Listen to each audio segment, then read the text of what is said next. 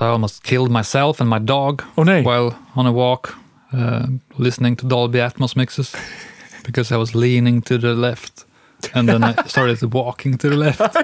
And me and my dog walked out in the road, and there were like a bus coming, but I couldn't go to the right again because the mix was going to the left. I just followed it. Follow the mix, young Padawan.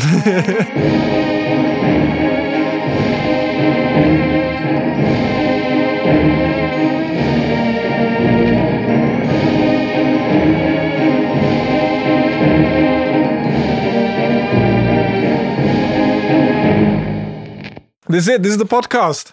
Oral Adventures. Okay. Mikael and Bauke. Oh, yes. In the house. We finally have a name. Oral Adventures. Here we go. Can I start with one quick thing? I just want you to hear one thing. Let's go. This is how I sound when I'm extremely fascinated about something you say. Very fascinating.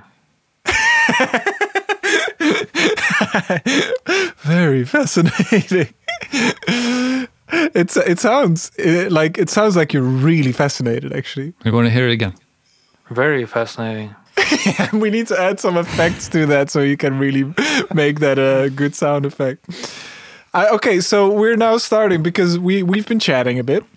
Hello, welcome, Mikael. Good to see you. Good to hear you. Hello, listener. Some of our family members and friends. Maybe if you are not a family member or friend, but now you are. If you listen to this, you are a family member and a friend of ours. We're now in episode 2, and I have ideas for more structure. Yeah, I will try to break it. Okay, great. This is good. I will bring the structure, you break it. We need a new part where we have the section of reflection. And please, we need sound effects for that as well. Section of reflection. It's where we talk about last week's episode and our findings, and then we move on to the subject of the week. Something like that. Okay, who starts with the reflection part? Okay, first, we try to do this in tandem. So I count down from 3, and then we both do a sick sound of section of reflection, okay? Yeah. Okay, 3, 2, 1. Section of reflection.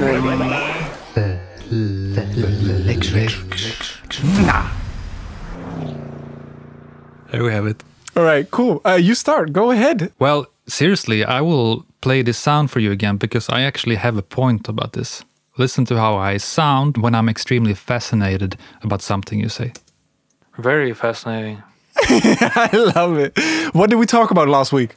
Last week we talked about... I'm actually saying very fascinating to the video you tipped on that was called The Psychology of Analog. Yeah. And I watched it, and it was... Very fascinating. That one blended in so smooth that I didn't realize until halfway through that you played that sample.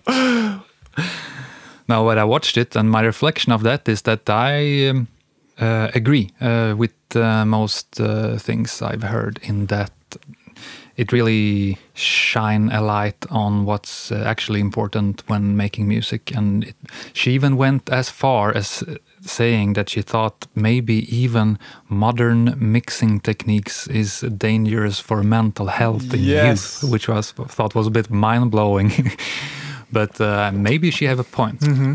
But however, I just want to, again, say that this is how... Very fascinating. I told you. I have to just tell you, okay, now, after cutting last week's episode, I understood the thing about myself, so that's another reflection.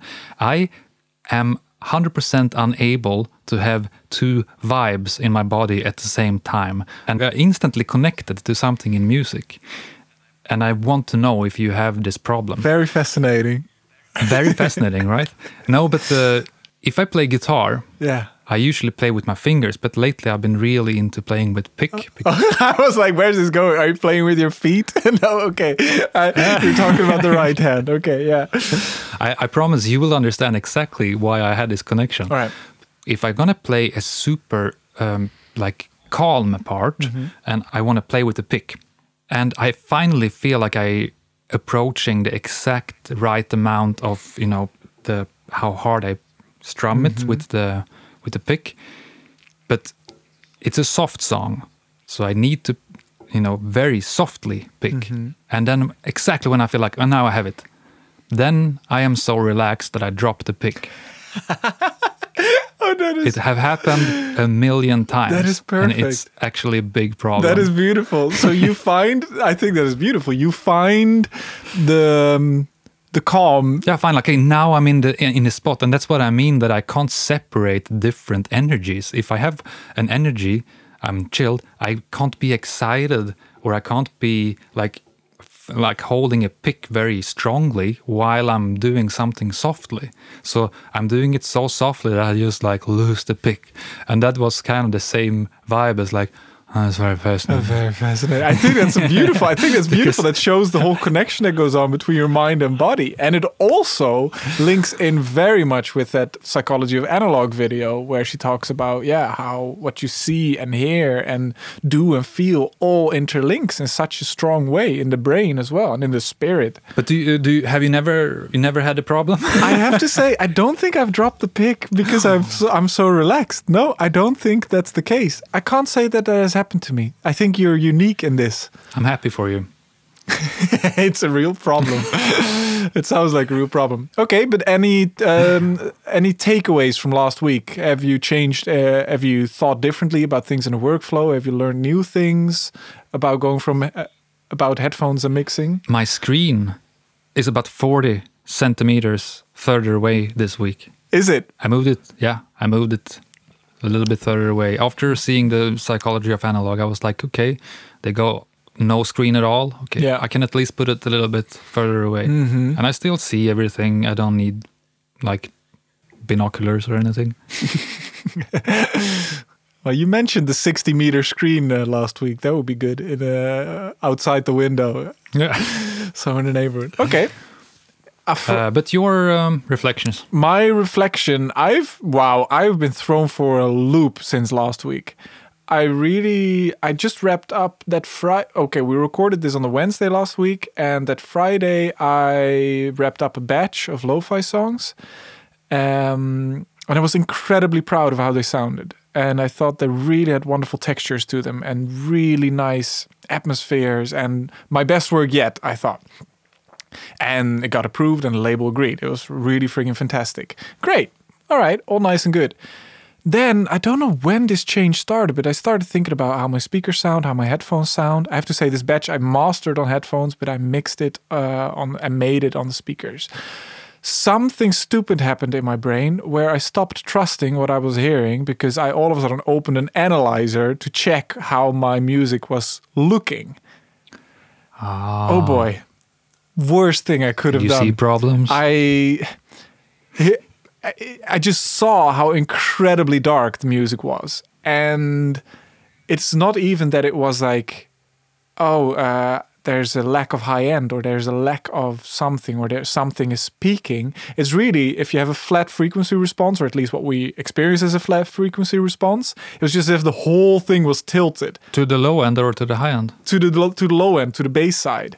So, but you're making lo-fi. And so I stopped trusting my ears. I stopped trusting everything. I was like, what? No, but this is not good. It should all be blah, blah, blah. So I went for such a loop. And that moment when you stop trusting your own instincts and stop trusting your ears, like, no, it should be brighter. It should be more like this. You can still have warmth, but it needs to be flat. For a few days, I just made music that sounded so fucking horrible because I was like, no, it needs to be brighter, it needs to be this. And then I don't do my standard instinctive production techniques anymore because then I'm using my brain. I'm like, no, don't do that. You have this instinct. Oh, I reach for this filter or I reach for the decapitator on everything and I tilt it to the dark side. And then I would stop my instincts even because no, then I end up in a bad place again. Then it's since yesterday and the day before that I really came back again. I was like, no, wait. No, it does not sound like a top 40 record. It does not have the brightness that some pop music has or stuff that I've made in the past. But that's exactly the point, what you said. It is exactly the point that it's nice and that it sits in the background. And because really from when you look at the analyzer, it just rolls off, starting somewhere at like 1,000 hertz. It just starts going down and a massive Ear friendly. And then now with like thinking about that video again and then trusting my instincts again, I realized I just was making something that I liked. And if it sounds good to me, then I should trust that. So I was really thrown for a loop. Extra thing, news update in this section of reflection. I have gone more into my headphones, my Neumann and the H20s, because they are just more truthful than my speakers. And that has led me to today, and this is a hot topic that I think we should do another podcast about. I made my first 2 songs in Dolby Atmos. Oh, Ooh! And that goes hand in hand with the headphone stuff, but it was incredibly interesting. But I think we should do that maybe, next week is your turn to come up with an episode subject, theme. But the week after that, in 2 weeks, I vote, let's talk about Dolby Atmos. I have one more reflection. Oh, yes, go. A quick one. Podcast is about audio, so I have to paint a better picture. Sweet spot. I need to say this, that when I go around, I don't have a rolling chair because I hate how cables get stuck in them. Yeah. So my chair gets away. So I'm trying to find where the sound is the best. How I do that, you can't be on your knees because then you're too low. You can't sit go half sitting. So you need to be half squatting. Yeah. And then with your neck a bit up and down like this to know exactly dial in your, and then I'm going back and forth like this. So that's what I meant. I just want to paint the picture better than I did last week. Even better. So there you have it. My dad listened to the podcast, and then my girlfriend also commented on it, and they were both like, if you take that whole description that we talk about finding the sweet spot out of context, it becomes a very erotic podcast that we're talking about. Anal Adventures. Where you listen... Anal Adventures. The new sideshow by Mikael and Bauke. Because we're talking about finding the sweet spot, going back and forth, left and right. I asked the question, yeah, but how do you feel like you found the sweet spot? I was like, yeah. So... we have a new podcast coming up. Okay, so that was a section of reflection. I still don't feel... have we said hello to the listeners? Hello, listeners. Welcome. Hello. Welcome to Oral Adventures with Mika and Bauke, episode 2. Yeah. I was responsible today for bringing the subject of today's episode. Very fascinating. And today's episode is, okay, I wrote this down nicely, what it was going to be about. Yeah, mixing idols. And I don't mean mixing for the TV show Idols. I mean people in audio that you look up to. Very fascinating. I didn't realize that you were playing that sample. That's funny. No, that's very alarming for me. It is, actually. Mixing idols, that is, yeah. What was the first thing? Who's the first person you think about when I say people you look up to in sound? And don't say me now, Mika. Come on. Can I say myself? Yes, that you can. People need to do more of that. No, but for real, there's one person that keeps on inspiring me all the time. I listen to him. He always inspires me, and that's Jack Antonoff. We kind of had very similar path, just that he's very successful and I'm not. Okay, for the listeners, a little background. Who's Jack Antonoff? Well, he's the lead singer and the songwriter of the Bleachers, and he has produced Lorde. He has produced Taylor Swift. He has produced like super many, a lot of women. A lot of women. Lana Del Rey. Claro. Yeah, so many female artists. But when I listen to him, I always get very inspired because he's the person who really got me into this idea that the classic model of like a huge studio and a desk and a window and a vocal booth is just so much nonsense. He was like every take he did with like both Taylor and Lana Del Rey was just like sitting in the same room together, 1 meter from the computer, and like sitting in the sofa and just like watching each other and interacting. And this whole thing about like it doesn't need to be that those classic models. He was very much into like whatever. It feels like he have experimented super much and just like goes with what works for him. And what works for him is so often unconventional, and that is inspiring. Cool. He has a drum booth in his New York apartment. I have no idea how that works. Same. But he probably paid a lot to get that soundproof. But he just gets stuff like he makes stuff work that shouldn't be possible, and I like that. Fun side note, I saw an interview with him, and he has in that New York apartment studio, he's got 2 microphones hooked up to the ceiling, like high left and high right. So at any point he can just loop those in and record fully the room. And they're always connected. That's nice. That's a small thing, but that really goes hand in hand in that idea of like this whole room is this creative space, and the room itself makes sounds, and the sounds you make in the room are great. But I thought that was a great little tidbit. Yeah, definitely. Do you have any favorite interviews or songs by him that you would like to put in the show notes, or that you would like the listeners to hear? This is weird because I have a lot of idols, like people I look up to, both producers but I rarely like listen to a song and like, oh, that's he's produced that, or like I actually don't know when I listen to Taylor Swift's album which he produced it or not. I guess that the more organic songs are produced by him, but sometimes I check on Spotify like to really if I'm sure, but I don't have any favorites like that. What I have more is that I tend to be a fan of their principles and their way of thinking and their philosophies rather than their work. And then their work, when I listen to it, is always really good. Good point. I'm never coming from, I heard this, I have to see who did that, and then I get to know about the producer. I usually get to know about producers and mixers through shows that are about them, and then I'm like, okay, I like your philosophy, kind of like Pensado's Place or all of those Mix with the Masters and all of those places. Yeah, exactly. So, and then the music is secondary, which is strange, but that's how it has been for me at least. Very fascinating. Very fascinating. Very fascinating. Seriously, it sounds like I'm falling into pieces when I'm saying that. Very fascinating. Yeah, I mean, I can see your face, but I can see your face just being like not turned on. Your face is just on default mode. There's nothing happening on your face. It's just your brain working, barely having enough to actually go to the mouth and say, very fascinating. I love it. It's great. All right, cool. Okay, but yours. Okay, first of all, I came up with this subject because I had been listening to the latest Coldplay album. Wonderfully feel good, by the way. It is all very big and strong. Incredibly tight mixes, like incredibly punchy and compressed, but very expertly so.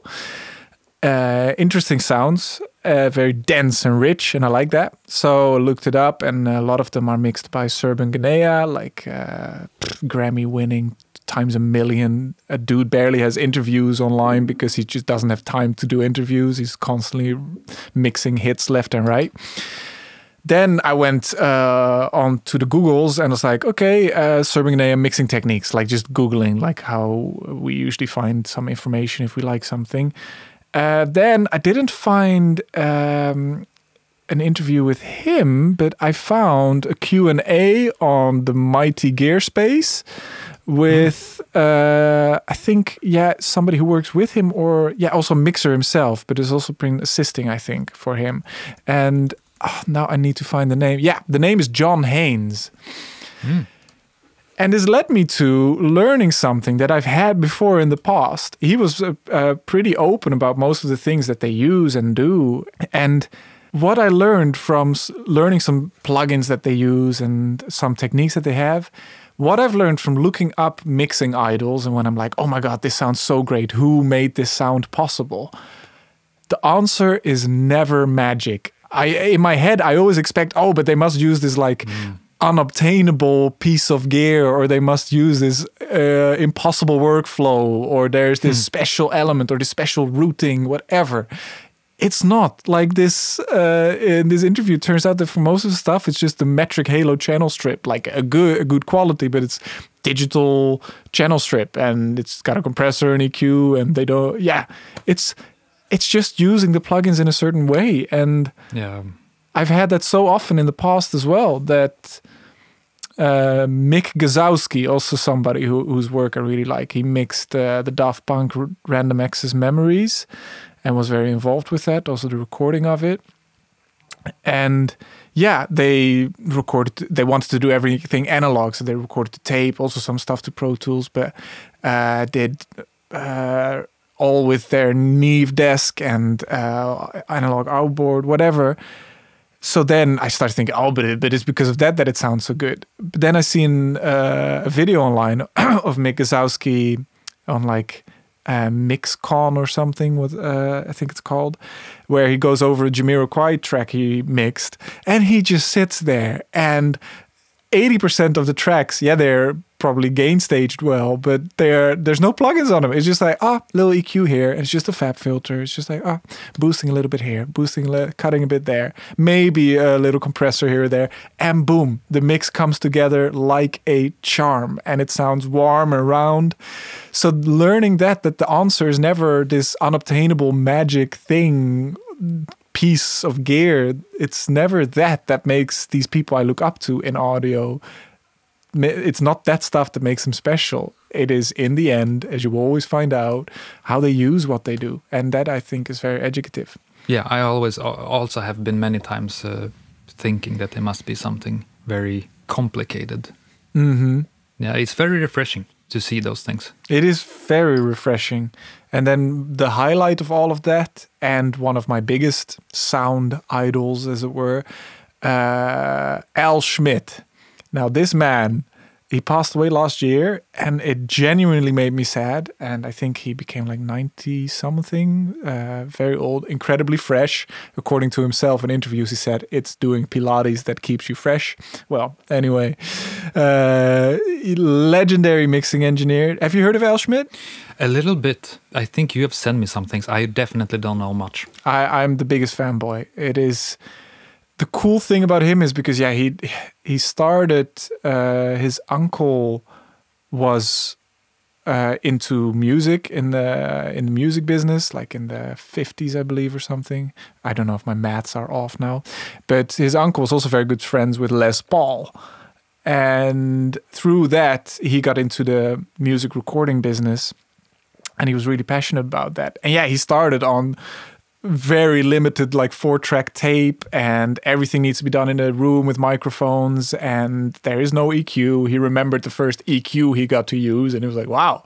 And he tells stories of how the first time somebody recommended him, when they got more channels, to put a microphone in front of the kick drum. He was like, what? Why would you put a microphone in front of the kick drum? And then, wow, there's a kick now, and stuff like that. But the cool thing is that the projects he did up to his passing away, he did it like if he didn't need to. He didn't use EQ, he didn't use compression. This is next level. Like Bruce Swedin, the Michael Jackson engineer, he already blew my mind by saying, compression is for kids, we don't use that. Classic. Compression is for kids. Compression is for kids. But then Al Schmidt comes in and one-ups it and says, EQ is for kids. Right. It's not even that. It is next level.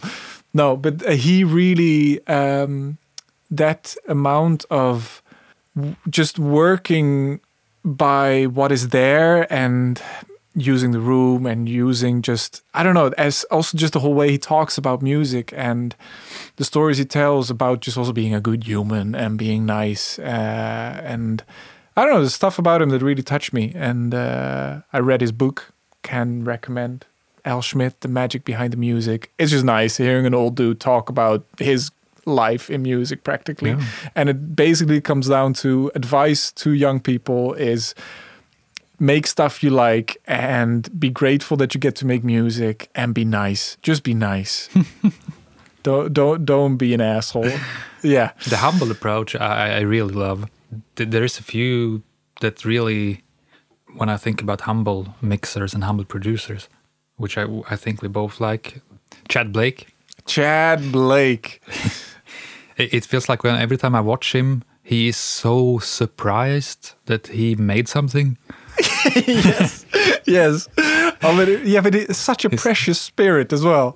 Yeah. That is very inspiring for me. Just like a person who have like mixed and maybe produced also some of the, biggest albums by like Pearl Jam and many, many more.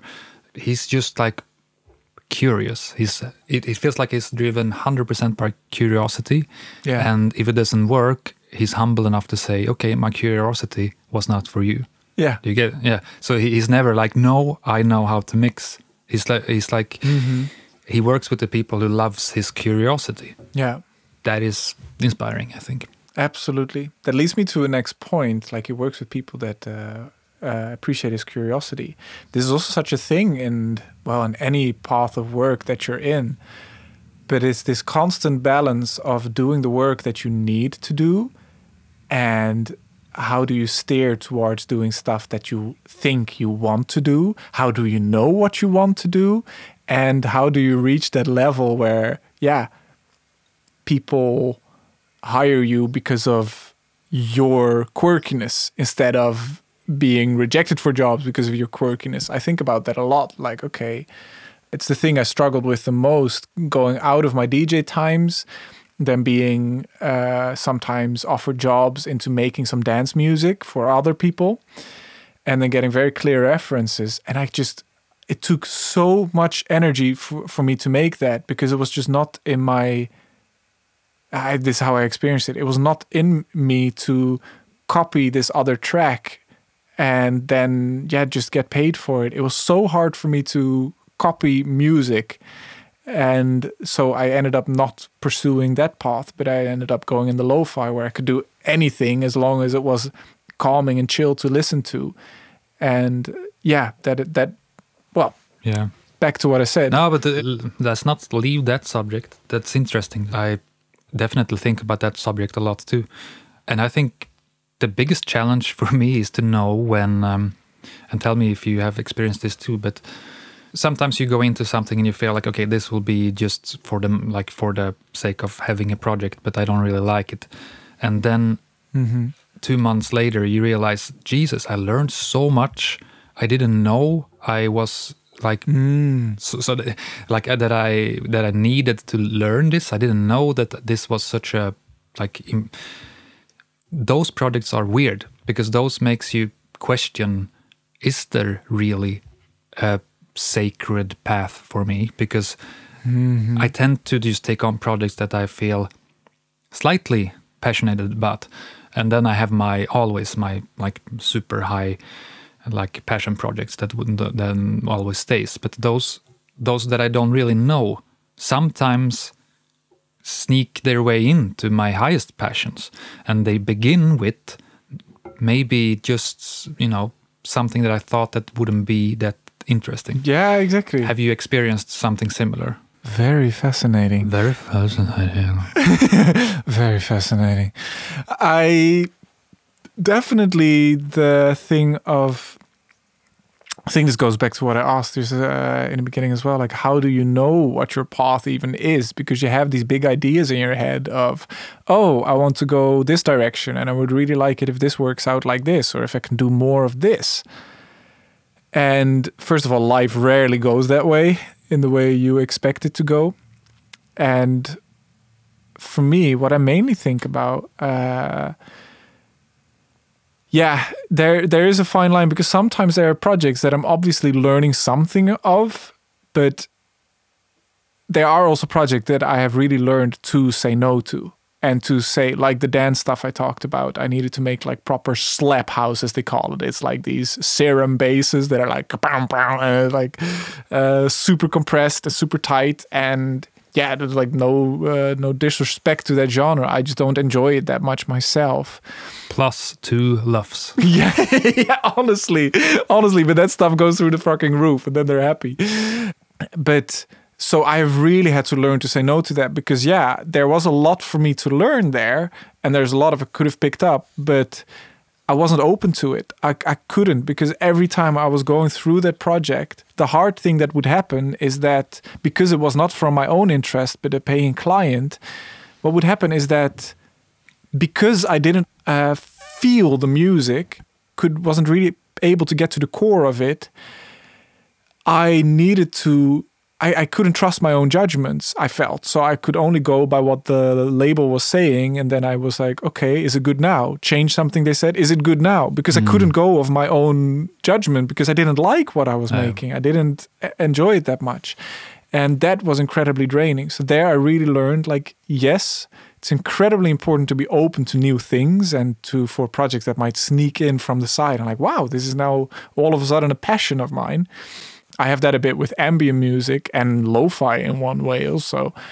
But I think it's also not to be forgotten that learning to also close myself off is also incredibly powerful and gives more energy to put time into things I actively enjoy in the moment.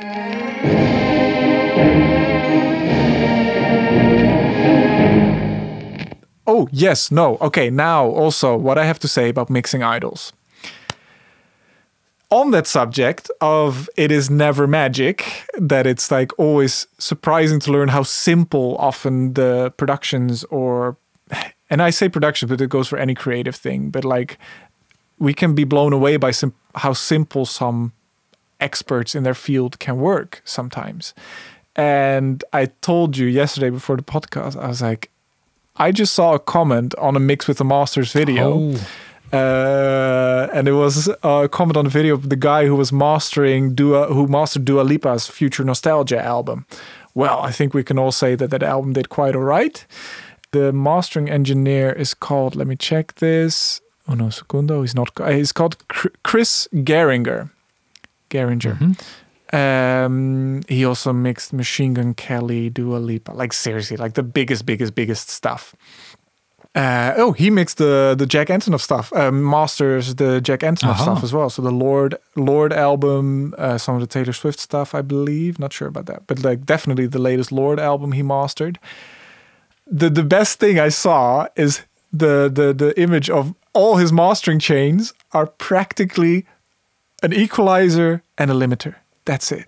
Oh my God. Literally it. And then Don't Start Now, Dua Lipa's massive hit, was literally a Pro Q3, so simple equalizer with boost in the low end of half a dB, a shelf, and a slight little peak at 3 or 4K or something, also again a dB or half a dB, then T-Rex stealth limiter, which limiter he used wasn't the point, but like he swaps them out between songs. But that was it, literally. And it's kind of ballsy to do so little. Yes, and that is what he mentioned. He said, of course, my job gets easier. He said he was very vocal and he is very good at explaining all of his thought processes. He was like, people ask him, yeah, but with the people who mix the music that they send to him, doesn't his job get way easier because it's already almost as good as it can be? And he's like, yes, of course it's nicer and easier to work with well-mixed music. But he also said, and this was an important point, that also puts the pressure higher on doing something that still makes it better. That needs that requires a different kind of quality of being able to also say, I don't need to do anything here, or I do need to do a little bit of there to improve something that is already so good. Still, by that last 5% takes a certain kind of quality. And then the comment that I saw, now, can I read this? It's a bit of a long comment, but I think it's favorite comment of the episode. Favorite comment of the episode. Okay. Favorite comment on YouTube. Oh, fuck it. Favorite audio rant on the internet that we can laugh about. Yeah, that's a good one. Favorite audio rant we can laugh about. Oh, that's creepy as shit. Do a laugh, Mikael. Favorite audio rant on the internet.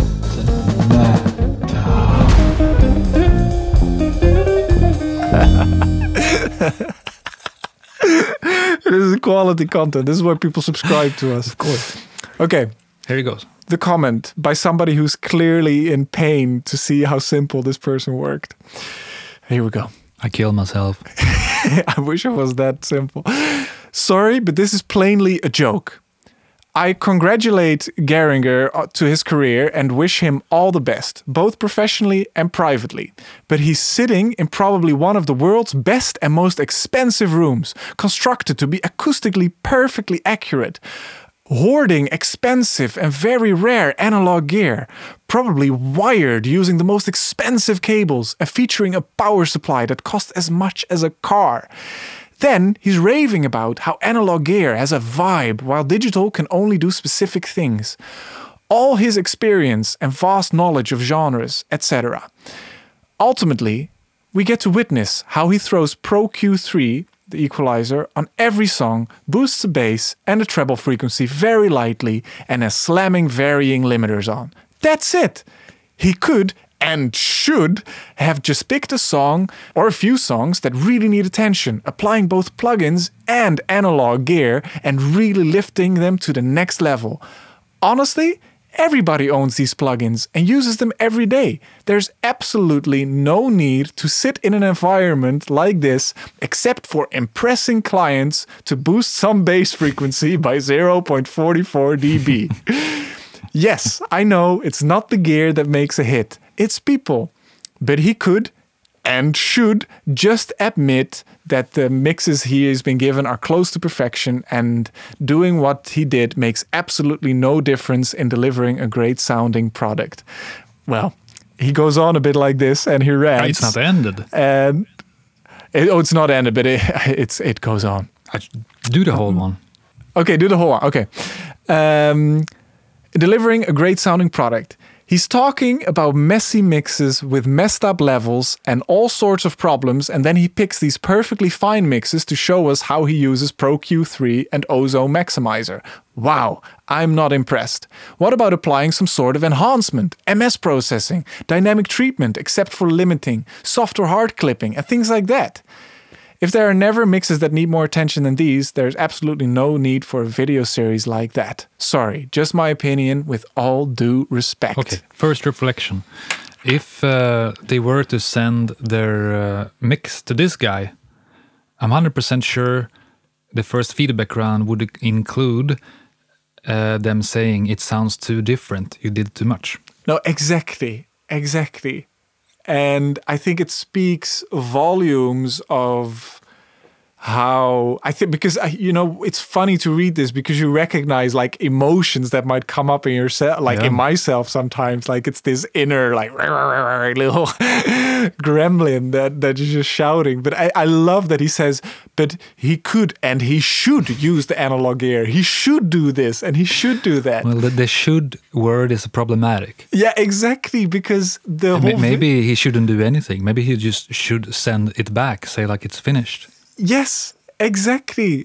And maybe the Pro Q is too much. Maybe it is. And maybe it's indeed not necessary with anything. And seeing this person so hurt by that, I think that captures that feeling that we want it to be magic, what some insanely high-level operating professionals do. Yeah, it definitely connects to what you said in the beginning, the why you're mixing and producer idols. There's never any magic. It's not magic. It's just how they do it, and having the confidence, as you also touched upon, having the confidence to say this is all it needs, and it doesn't need more than that.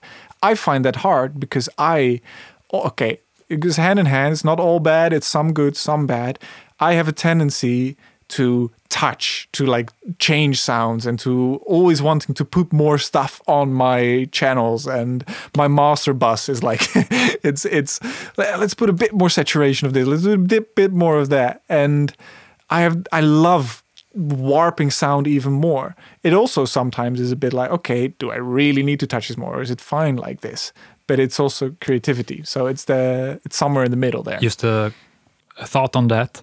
If you do that yourself on your own production, what you do on your master fader can be considered producing. Yeah, I agree. Do you get what I mean? It's never, that shouldn't be compared with getting sent a track for mastering, because often that shouldn't have those plugins that you use on your master channel when you are mastering your own things, because sometimes you want to put a vibe on the entire package as a producer, and then probably the producer do that before sending it to mastering, and you do it on your master chain, and that has nothing to do with your master, I think. Exactly. That's a very, very good nugget there. And for me, it goes hand in hand with, everything he talked about in that video. He talks so much about his philosophy, because clearly there's not much to show to his process. He talks about his process a lot, where he's like, yeah, the clients have signed off on this mix, probably very expensive mixing engineer who's gone over it many times, many feedback rounds. They've signed off on this and probably been listening to it for quite a while, and they love this. Otherwise, they wouldn't have signed off on it. So he says, I just want to add goosebumps. I just want to add that it just gives that, it sits right and it just feels right. That final 5% maximum. But other than that, yeah, as you also mentioned, he doesn't want to change the song. He wants to just enhance what is there. And this just reading this right before we were doing the podcast, I really got happy by it, because I was like, yeah, I recognize it. It really captures that feeling of like, sometimes you want these people that are doing so well. You want it to be because of mystical knowledge that we don't have. So it was an unfair fight all along, and they had things we could never have. But turns out everybody's path is their own, and this path has led them there. And we all have, of course, not everybody has equal opportunities, but it's not in the tools we use. Definitely not. So that was my but I like conclusion. It forces you to reflect on your own attitude. Yes, and that's good. Like people say sometimes, like, don't spend time like reading forums, reading YouTube comments or whatever. But sometimes it's good to do that in order to, call out bullshit, or like to see that where is this coming from? Is this coming from curiosity, or is it coming from jealousy? Yeah. And I think those are very easily to separate. Yeah. All right. Next subject, forums. I agree with everything you said, by the way, because there's so much information left and right, and there's also so much bullshit. And sometimes curious people don't have time on forums and YouTube comments. I'd like, to call myself a curious person, definitely. I never write on forums, or I just like reading it. Yeah, I do too. Because I'm curious. Yeah, exactly. We read all the bullshit. Yeah, exactly. No, exactly.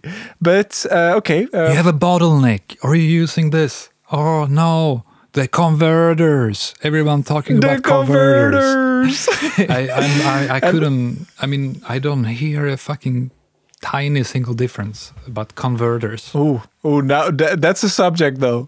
Yeah, it's very, very much a subject on the gear space elite. I think talking about converters captures the most nerdy and most minuscule segment of going down the rabbit hole within audio. And that is that part of like, yes, it matters, but you still are talking about converters. You're still just talking about something that is so tiny. Yeah. No, I really like that. No, it's workflow, and convenience is always more interesting for me.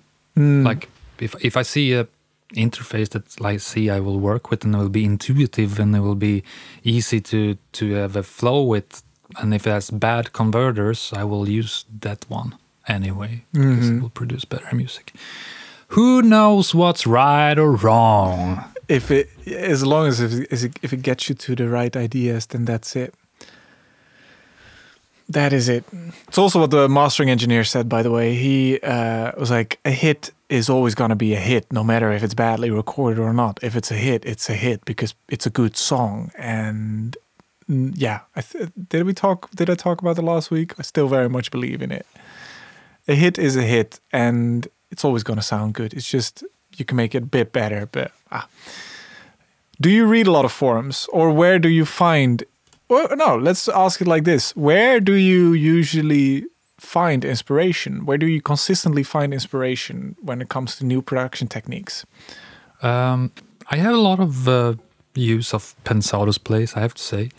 I think I haven't watched it in a very long time, but when I did for a long, like for a good period, I was watching it constantly almost. And that gave me a lot of inspiration just to see so many different angles on things. It gave me a lot of inspiration. Have we told the listeners that I'm upside down in our recording?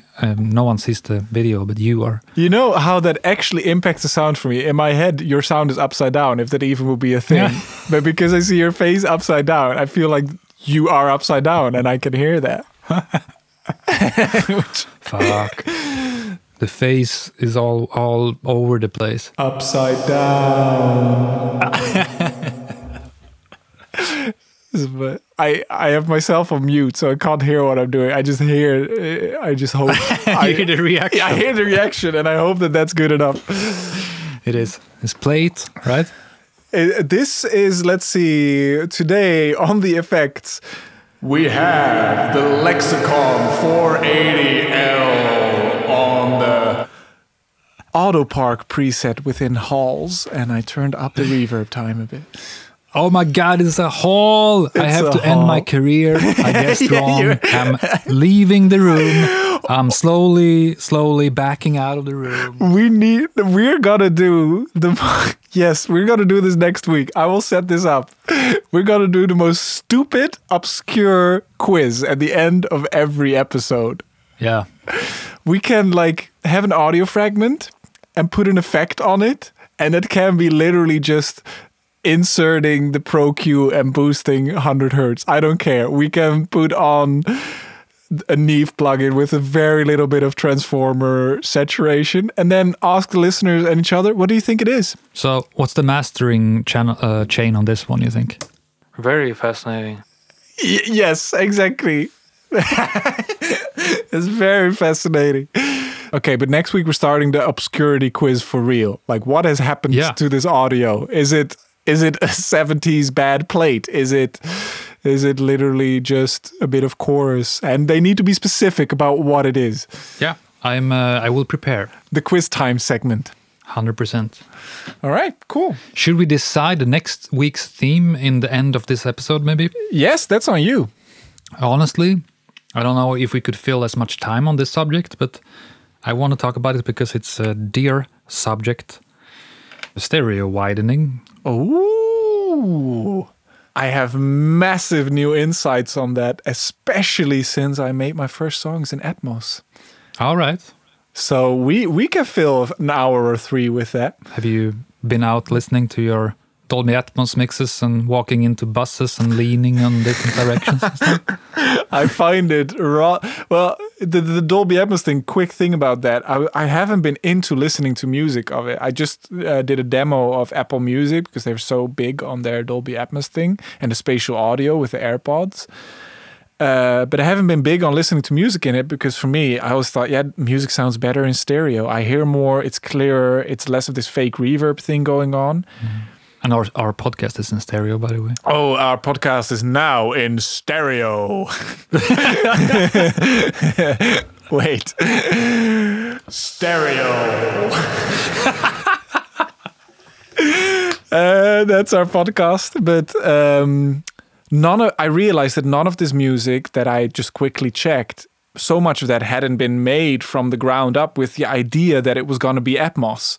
People use their normal production techniques and then, as an afterthought, maybe make it into Atmos. That's why my point was, okay, let's try to make something from the ground up, make something that I would like the sound of in my headphones with Atmos. And we'll talk more about that next week. Nice to see you. Nice to hear you. Nice to see you. Nice to hear you. Well, let's say goodbye to the audience, and then let's wrap up ourselves. I'm impressed you got all the way here. Yes. Hey, audience, we see you. We see you. We hear you.